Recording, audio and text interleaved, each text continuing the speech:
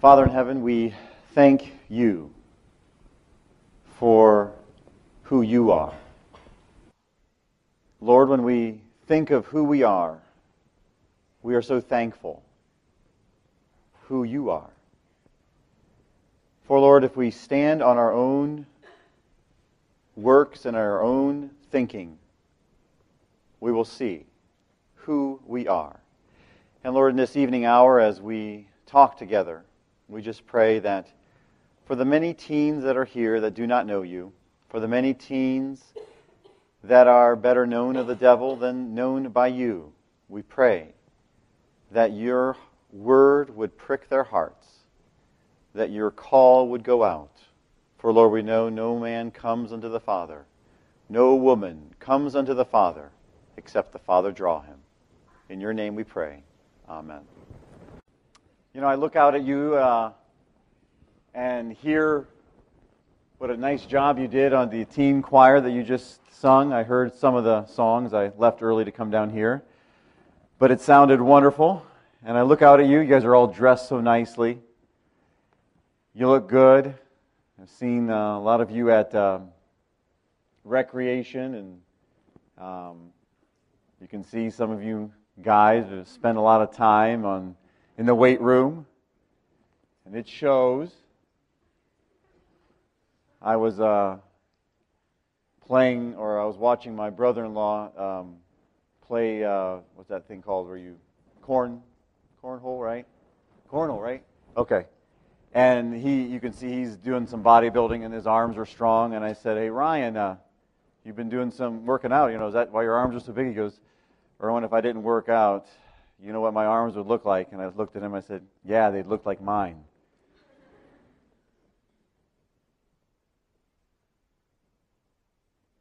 But you know what? None of you is special. Not one of you.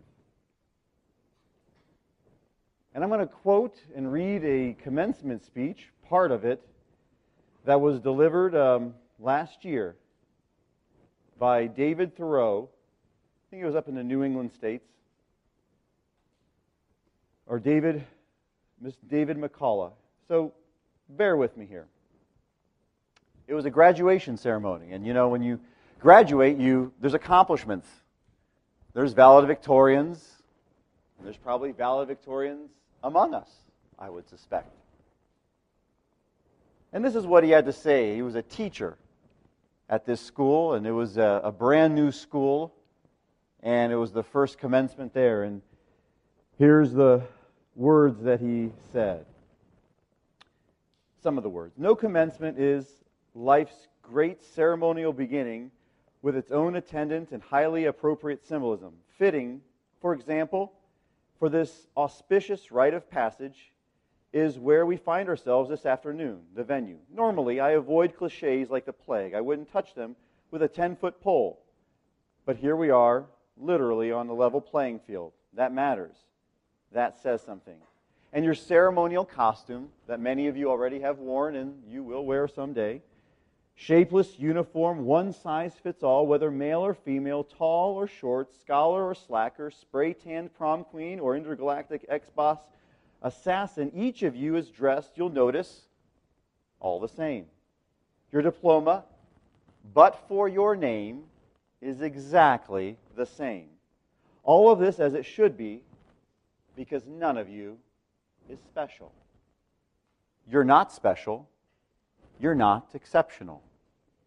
Contrary to what your 9 soccer trophies suggests, your glowing 7th grade report card, despite every assurance of a certain corpulent purple dinosaur, that nice Mr. Rogers and your Aunt Batty Sylvia, no matter how often your maternal caped crusader has swooped in to save you, you're nothing special.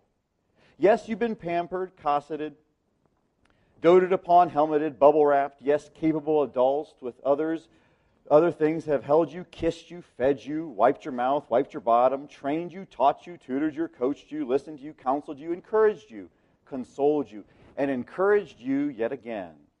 You've been nudged and cajoled, wheedled and implored. you've been fawned over and called sweetie pie. Yes, you have. And certainly we've been to your games, your plays, your recitals, and your science fairs. Absolutely, smiles ignite when you walk into a room and hundreds gasp with delight at your every tweet. Why, maybe you even had your picture in the town newspaper. And now you've conquered high school. And indisputably, here we are, gathered for you the pride of joy in this fine community, first to emerge from this magnificent new building. But do not get the idea that you're anything special, because you're not. And he goes on to say there's 37,000 valedictorians in all the USA and all these things. And some would say, but Dave, the author, you cry, Walt Whitman tells me I'm my own version of perfection. I have the spark of Zeus, and I don't disagree. So that makes 6.8 billion examples of perfection, 6.8 billion sparks of Zeus. You see, if everyone is special, then no one is. If everyone gets a trophy, trophies become meaningless. In our own spoken, but yet so subtle Darwinian competition with one another, which springs, I think, from our fear of our own significance, a subset of our dread of mortality, we have of late, of our Americans, to our detriment, come to love accolades more than genuine achievement. End quote. You're nothing special. And yet, in a way, each of us is special. But this evening, as we're going to be talking about who you are, when I look at the statistics that show me who is before me, there's about 180 of you teens, and you've probably heard this statistic before. Only about 20% have made a public declaration that you love Jesus Christ, that you have been washed in His shed blood, and that you've been born again. That's around 36 to 40 of you. And maybe in this past week, maybe a few of you have turned your lives to Jesus Christ. But at this very moment, what most of you in this room are is your simple jars of clay. And for one of our texts, what I'd like to just read is in 2 Corinthians chapter 4. The Apostle Paul talks about this. And in verse 1 he says, therefore, seeing that we have this ministry as we have received mercy, we faint not. We have renounced the hidden things of dishonesty, not walking in craftiness, nor handling the word of God deceitfully, but by manifestation of the truth, commending ourselves to every man's conscience in the sight of God. But if our gospel be hid, it is hid to them that are lost, in whom the God of this world has blinded the minds of them which believe not, lest the light of the glorious gospel of Christ, who is in the image of God, should shine unto them. For we preach not ourselves, but Christ Jesus, the Lord, and ourselves servants of Jesus Christ. In verse 7, but we have this treasure in earthen vessels, clay jars, that the excellency of the power may be of God and not of us. You see, most of you in this room, you are simple clay jars. And right now, for probably most of you here, that doesn't make any sense. You see, in these days, what they used clay jars for were various reasons. One of them, they put some valuables in. That wasn't the primary purpose. A clay jar would be any type of jar you would see. It's a brown, it's kind of ugly, it's very cheap, it's very inexpensive. It's easily replaced. And I know to each of your parents and my children also to me, we are irreplaceable. But the way God looks at us, the way God simply looks at you is, you and I are clay jars. And those of you who do not know Jesus Christ, right now, who you are, this very moment, are simply clay jars. Besides putting some valuables in them, the primary reason for clay jars in these times was they would be like our trash cans today. Refuse, garbage would go in them. There was another reason to have clay jars around. Nowadays, they're very nice. They're porcelain. They come in multi-colors. You can have different covers on them, different colors. It's called a toilet. They were used for refuse. Clay jars would be used where excrement, human excrement, would be put in, or where it would be set in when you were finished, and they would be carried out and dumped away from the home or where it was originally came out. So for about 140 of you here,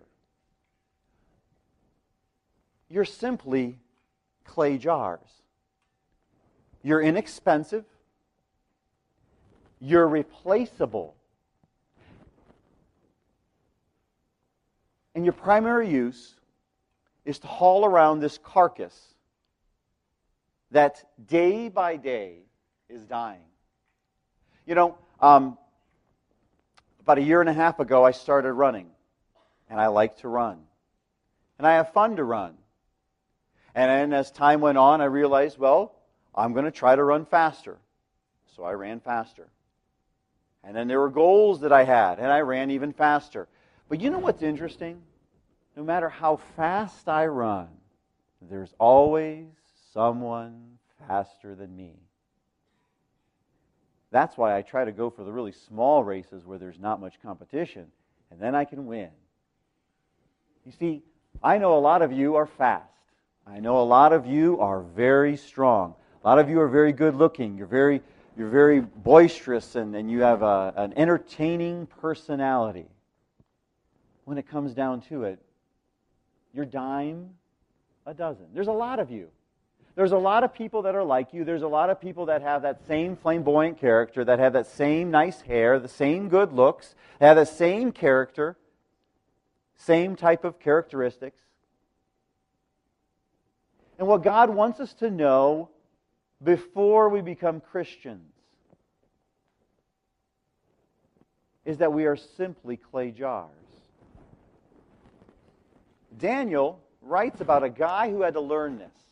You see, Nebuchadnezzar was a king of a vast domain. He conquered Israel, and he conquered it at God's command, at God's behest. He was something. You know, I think of us, all of us, me included in your age group as far as insignificant. None of us has achieved anything great, especially you. You haven't achieved anything wonderful. Oh, you might have all A's. Big deal. There's hundreds of thousands that have done that before you, and there will be hundreds of thousands after, if the Lord tarries, that will do it afterwards. But here's a man that God used to conquer and to discipline His own people. Here's a man, Nebuchadnezzar, that God chose, and he was a powerful man. And for a while, he recognized God's divine authority, but then something happened in him. He thought he was better than just a little porcelain clay jar, a potty. And the Bible says what God did to him. In verse 28 of Daniel chapter 4, we read, "And all this came upon King Nebuchadnezzar at the end of 12 months, as he walked in the palace of the kingdom of Babylon. And the king spake, and he said, Is not this great Babylon that I have built for the house of my kingdom by the might of my power and the honor of my majesty?" He looked out over all this kingdom. He looked out over a legitimate goals and achievements that he had. Not just good grades, not just a good body, not just a fast one, not just a fun personality, not just someone everybody wanted to be around. He really accomplished something. And when he lifted himself up and he thought he was just a little bit more than a clay jar, this is what God did to him. And while the previous word, when he was puffing himself up, beating his chest, while the word was still in his mouth, there fell a voice from heaven saying, "O King Nebuchadnezzar, to you it is spoken, the kingdom is departed from you." And you know what happened to him? Supernaturally, God almost like turned him in to a ravenous animal. turned him into a man that would crawl on all fours, that crawled around the kingdom, that was probably completely insane and crazy. Here's the king of Babylon. Here's the most powerful man in the world. He's even more powerful than our current president, than any one of our presidents. He had absolute authority. And what happened? Because he thought he was better than a clay jar, because he thought he was a little better than this ucky container, this nasty container, because he thought he was something, God struck him down and said, I'm going to teach you a lesson. What he was teaching to Nebuchadnezzar is, you're nothing special. And my young teens here, if Nebuchadnezzar is nothing special, then you and I are nothing special either. And I know that goes against everything that many of you have been taught in our schools. You know, we talk about no trophies are given out, or if trophies are given out, everybody gets them. Well, if everybody gets them, no one is special. But maybe that's how it should be. Because none of us is special. And eventually, Nebuchadnezzar finally, at the end of days, Nebuchadnezzar lifted up his eyes unto heaven, and mine understanding returned unto me, and I blessed the Most High, and I praised and honored him that liveth forever, whose dominion is an everlasting dominion, and his kingdom is from generation to generation. And all the inhabitants of the earth are reputed as nothing, and he doeth according to his will in the army of heaven. And he goes basically, it is God that lifts up kingdoms. Nebuchadnezzar got it. There are about 140 of you here that don't get it. And that's okay. That's okay. I mean, that's how it is. There's nothing new under the sun. There's 100, when I was going to Eastern Camp 40 or 20 years ago, 30 years ago, there were also people in my age group, and I was one of them for a while, that thought I could defy the odds. But each of you is going to die. And probably what's sad is some of you will probably maybe even die before I do. You know, tragedy occurs. Disease occurs. Wrecks occur. Things happen that we don't plan for. Things in your life will happen that might cut your life short. Then all the achievements that you have, and all the physical achievements that you've accomplished, and all the trophies that you've earned, and all the accolades that you've received will mean nothing. Because right now, who you are is a simple clay jar. When Job was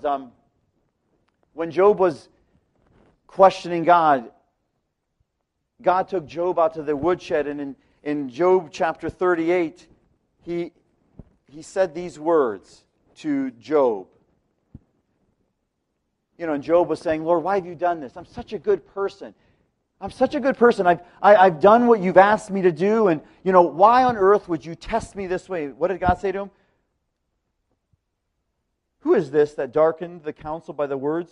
Gird up your loins, a man, and I will demand of you, and answer me. Where were you, Job, when I laid the foundations of the earth? Tell me, Job, where were you when I put the world into motion? Where were you when I built the trees? Where were you, Job? I didn't see you around. And yet some of us here somehow think that we're going to defy the odds, that we're going to be the one that does not die. We're going to be the one that will not have to bow the knee to Almighty God. See, right now at this moment, many of you that are maybe even here asleep, are clay jars. Good for refuse, good for excrement, and that's about it. And when it busts, we find another clay jar and do it all over again.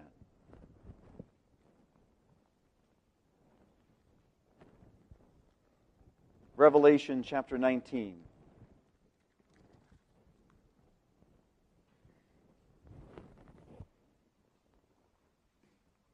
Chapter 20.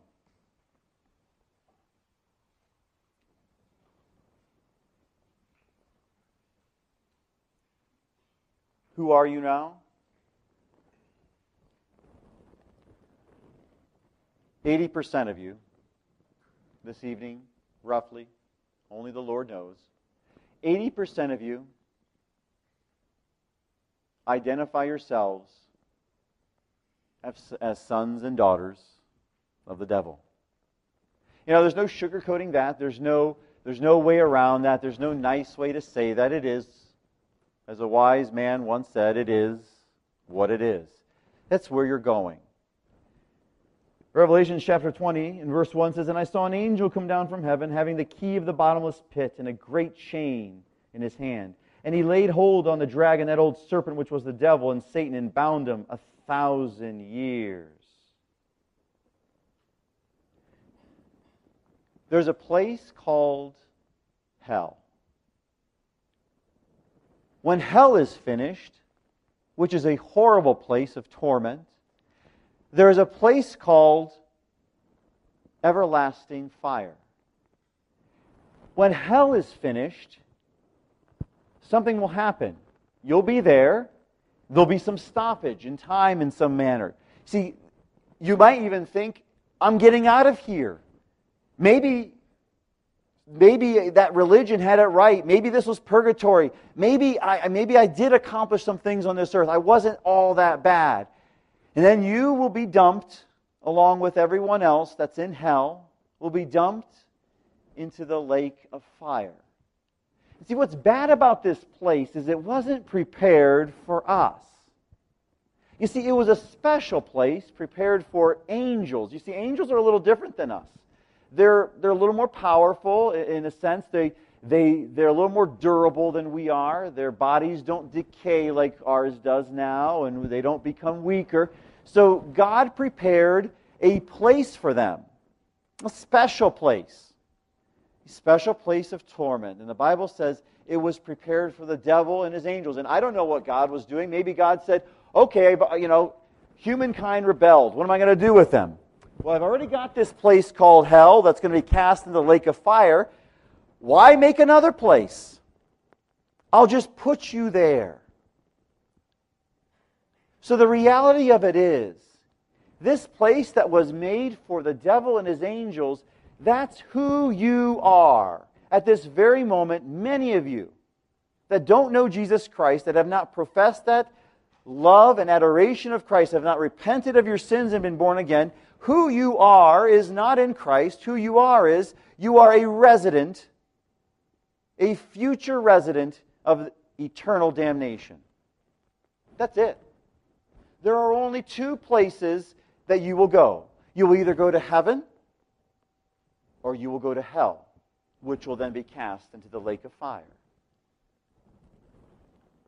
John went on to say, "And I saw a great white throne," in verse 11, "and him that sat on it, from whose face the earth and the heaven fled away, and there was found no place for them. And I saw the dead, small and great, stand before God. And the books were opened up, and another book was opened up, which was the book of life. And the dead were judged out of it, and the things that were written in these books according to their works." There's going to be a book that's going to identify who you are. You see, what's nice about this is you won't even have to say anything. You won't even have to say, "Hey, God," because God's going to have this book, and it's going to have everything written in there that you did. It's going to have everything written in there that you thought. It's everything that you planned. It's every motive that you had. You won't have to worry about your presenting your case. You won't have to worry about articulating your defense. It's going to be all there. You can just sit back and hear what your life was like. And there's not going to be any argument with God because it's all going to be there. It's only going to be truth. It's only going to be 100% accurate. The sad thing is, everybody at this judgment, everyone that's there, not one is going to make it to heaven.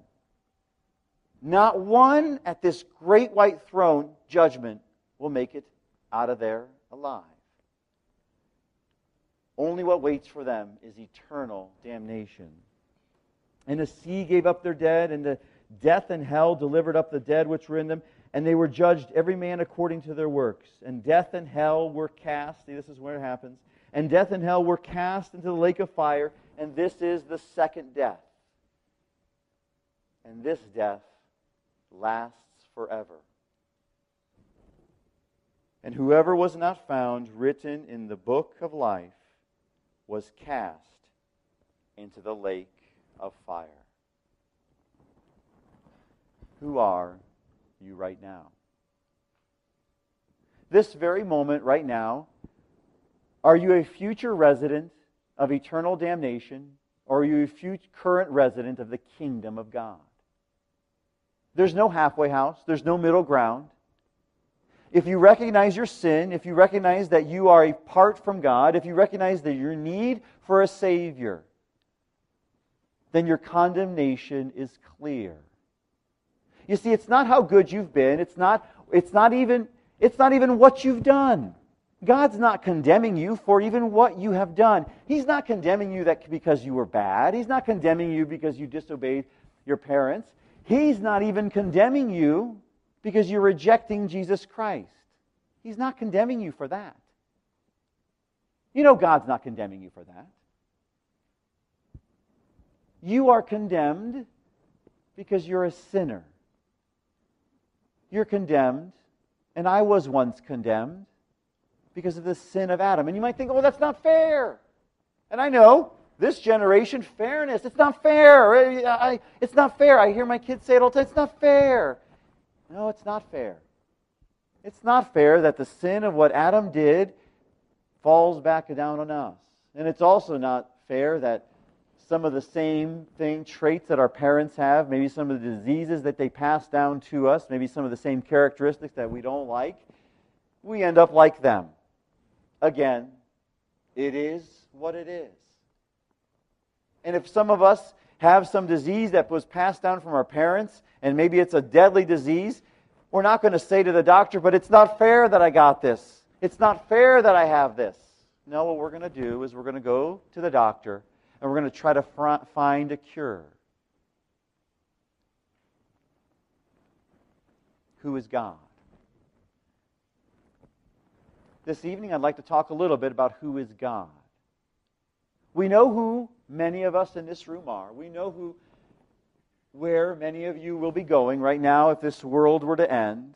We know that roughly 80-70% of you, based on just statistics, that statistics isn't the book of life. We know that. But we know that a vast majority of you are going to eternal damnation. And the reason you're going to eternal damnation is because there is a God who is righteous. And 2 Thessalonians talks about that, about this righteous God. 2 Thessalonians chapter 1 clearly tells us why we need a Savior, why we want a Savior. And we know that God didn't have to send His Son. God did not have to send Jesus Christ to die on the cross for us, for we were already condemned. Remember, the condemnation is not that we have rejected the Son. That is the greatest condemnation. But even if God did not send His Son, Jesus Christ, to die upon the cross, we would still be going to hell. But He sent His Son, Jesus Christ, to die on the cross to cleanse us, not just to cover our sin, but to cleanse us from our sins. Because God is a holy God. What do we mean by holy? Now, each of us in this room, we have certain levels of expectations of ourselves. Each of you, some of you like to keep your rooms nice and clean. Some of you, I know, like to keep your rooms nice and not clean. But some of us have certain standards. We have, if I don't get an 85% on this test, I'm going to be mad. If I don't get a 98%, and then what happens is we have our own standard of 98%, and what do we get? We get a 97%. You see, we fall short of our own standards. And God's standards is absolute perfection. He's a holy God. And we might think, that's not fair. Again, it is just what it is. It's like when a doctor tells you you have a problem, you just have to deal with it. The problem is, we are sinners. You are sinners that have not been redeemed. The Apostle Paul writes this to Thessalonians, and he says, seeing, in verse 6 of chapter 1, seeing it is a righteous thing with God to pay back, recompense tribulation to them that trouble you. And to you who are troubled, rest with us, when the Lord Jesus shall be revealed from heaven with his mighty angels in flaming fire, taking vengeance on them that know not God, and that obey not the gospel of our Lord Jesus Christ, who shall be punished from everlasting destruction from the presence of the Lord and from the glory of his power. You see, when God comes into a room, imagine this. Imagine a room that is dark. And the Bible oftentimes, sinners are referred to as darkness. So we are dark. You are inherently dark if you don't know Jesus Christ. You're dark. Darkness. When God enters the room, it's like turning on the light bulb. What happens to each of us? What happens to the darkness that's there? It's gone. Anytime darkness battles light, the light always wins. And in this case, God is absolute righteousness, absolute holiness. And part of his personality is that he is just that powerful and just that awesome. And that each of us, we cannot stand in his presence unless we too are light. You see, light cannot stand in darkness cannot stand in the presence of light, as we read here in Thessalonians. And none of you can stand in the presence of God unless Jesus Christ has redeemed you and made you as white as snow, has washed you and washed your sins away. That's the God that we serve. This very moment, there's a righteous God that is offering his Son to wash away your sins. We have a righteous God that has sent Jesus Christ to die on a cross to resurrect to newness of life, so that each of us who believes, God is not willing that any should perish, but that all should come to repentance and to know him. Do you recognize that? Do you see that need? And maybe some of you don't see that need. And maybe God isn't calling you at this very moment. But when you hear his voice, and tonight, maybe you're going to hear his voice at Inspiration Hour. You might be hearing God's voice right now. Today, while you hear his voice, don't harden your heart. Seek out someone to turn to. Turn to God in prayer to return from your sins so that you can be redeemed. You see, because none of you is special.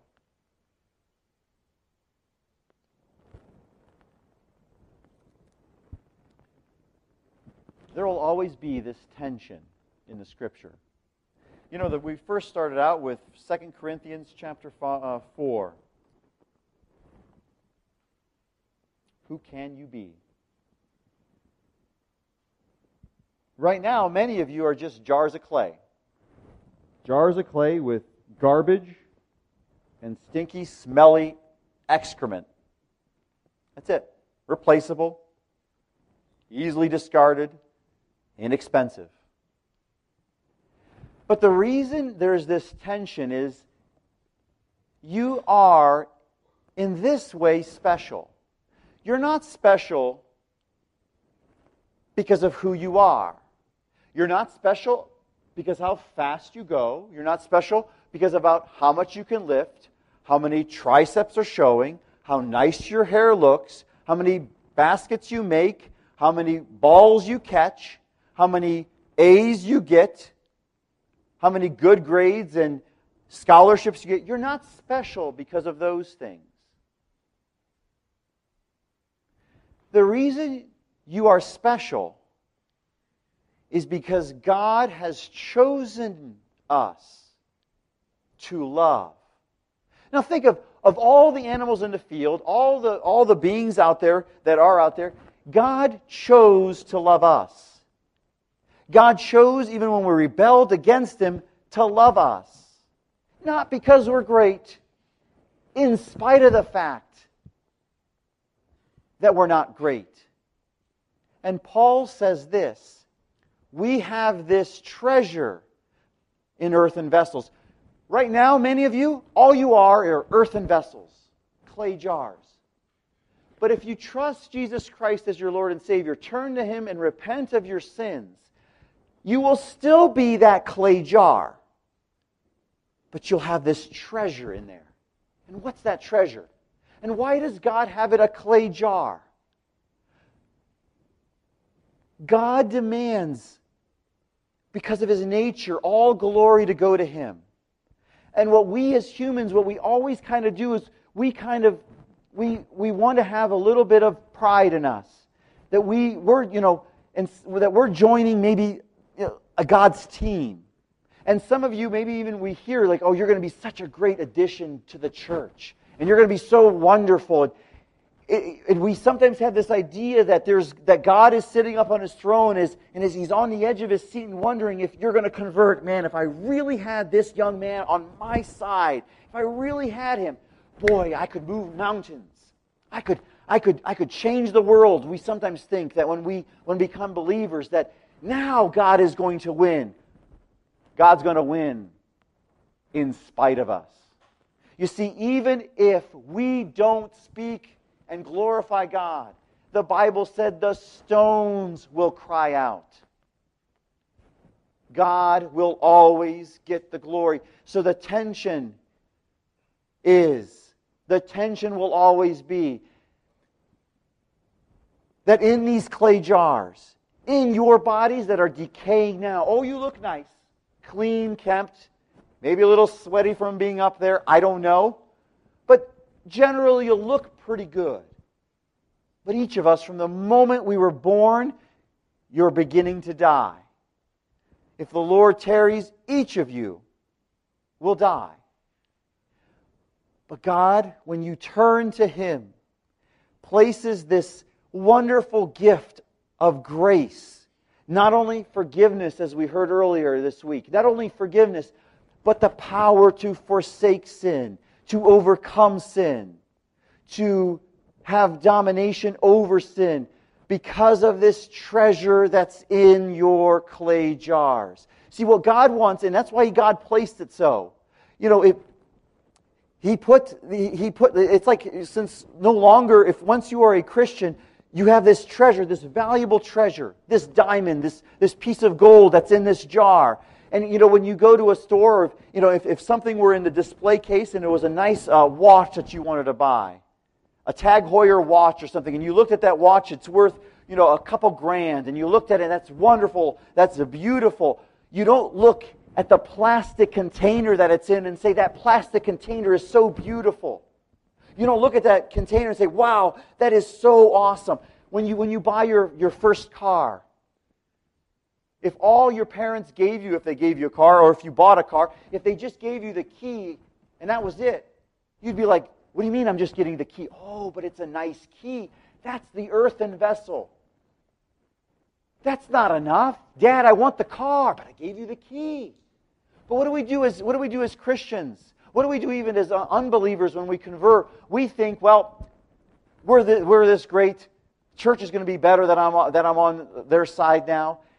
We got to understand the reason God puts this treasure in these carcasses that are dying is so that He gets the glory. So when you do works, when you preach the gospel to others, when you help others through the various ministries that you have and you will have, when you do these things, they can look at you and say, I see the carcass is dying. I see that you are just an earthen vessel. It's God inside of you. It's not you doing it. I can see that. Sister, I can see that. I can see what you're doing. It's not because you're great. It's in spite of yourselves. It's that earth, it's that treasure that's in there. And I know maybe what you heard tonight is, it's not popular. Maybe it is. I don't know. Maybe you've heard it before that you're nothing special. In one way, you are nothing special. But that God has decided to love you. God has decided to send His Son for you. in that way. In that spectacular way, you are special. It's not a beat your chest special. It's that, God, I can't believe you've chosen me. God, I can't believe you love me. I see my imperfections, and I don't even see half of them. I don't even see half of what I do wrong. You see all what I do wrong, and you still love me. This clay jar that's carrying around excrement in a body that's decomposing. Wow. That's how wonderful you are, God. That's how powerful you are. And many of you are going to hear the call. And many of you will have this wonderful opportunity to have a treasure, for the excrement to leave and to have this treasure in this earthen vessel. And you will hear the call. And I want you to be careful.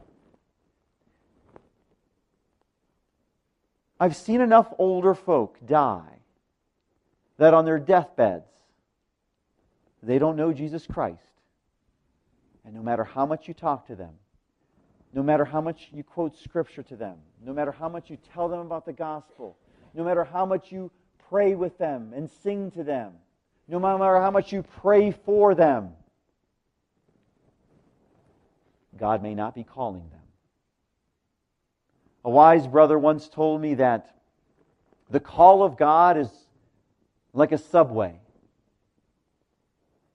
The only time that you can get off the subway is when the train stops.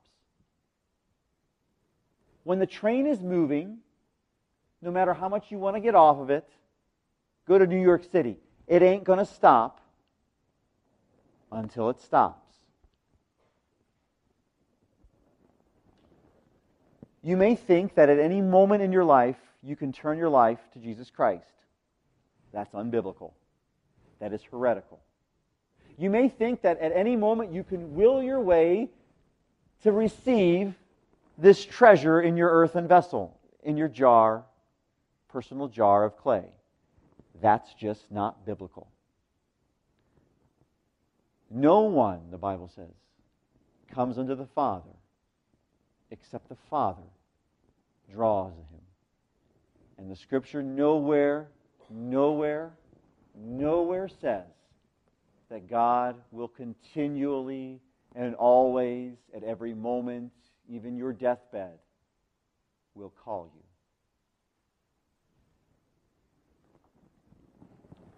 Who are you? Who are you now? Are you just a clay jar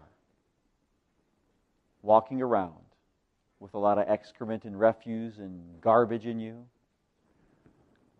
Or are you truly something special in spite of the jar, because you have the love of Christ in you, because you have the forgiveness of sins? For that indeed, that is the treasure. That is the treasure that you can hold, so that all glory and honor goes to Him.